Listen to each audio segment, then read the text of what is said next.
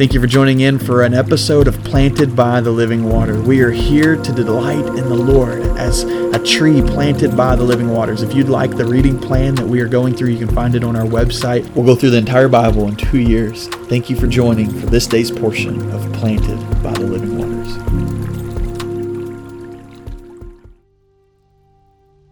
Psalm 38 is the heart of a sinner that knows that he can find righteousness and restoration in the Lord.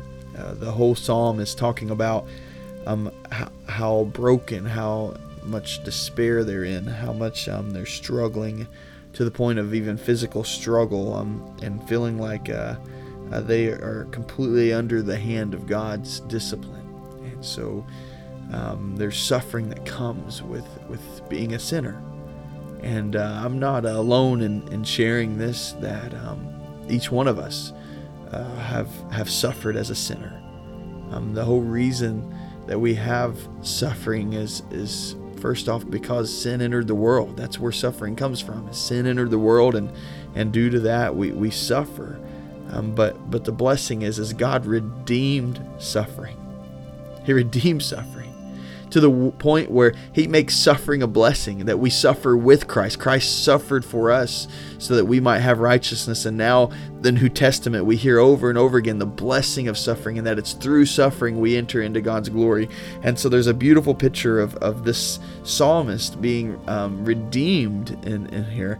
He walks through and he says, don't punish me in your anger or discipline me in your wrath. Your arrows have sunk into me and your hand is pressed down on me. And he goes through talking about even his bones and a pain, and everything seems crushed, and he's faint of heart, and that he feels like there's no strength in him. His heart races, all the things that is building up. And then there comes a point in verse 18 where he says, but I confess my iniquity.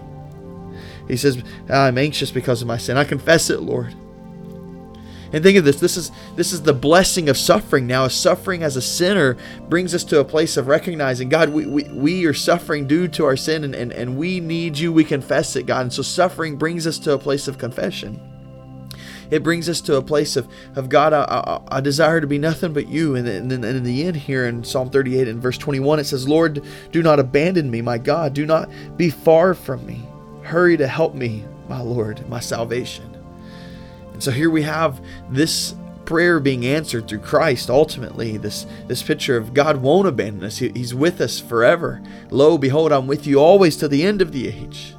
And so we have a blessing of God not abandoning us, and that suffering is not a point of abandonment.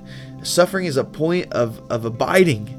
For if we didn't suffer over our sin, then we would have nothing prodding us to come back to the Lord. We'd have nothing prodding us to desire his presence. We'd have nothing prodding us to confess and be with him.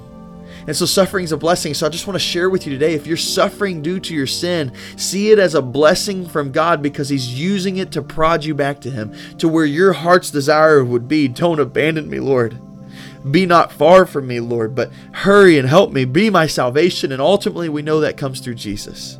That Jesus is with you and he's for you, and he died a death on a cross for you.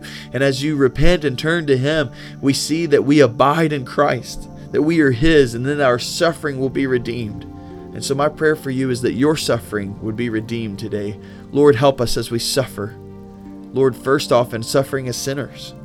Lord, that you would use it to lead us to you. And so as whoever is listening this morning or this afternoon or this evening, whenever they're listening, God, I pray earnestly and fervently that you would bring to mind the suffering they are facing due to their own sin. And Lord, that you would remind them that is a blessing because it points them to you. Lord, that they wouldn't feel hopeless in that suffering. They wouldn't feel discouraged in that suffering. They would feel hope. They would feel encouragement because they know their mind and heart is aligning with you and they desire you. And so, Lord Jesus, would you let us walk with you? Don't be far from us, Lord. Don't abandon us. Be our salvation. Thank you for answering that very prayer through Christ. In the name of Jesus we pray. Amen.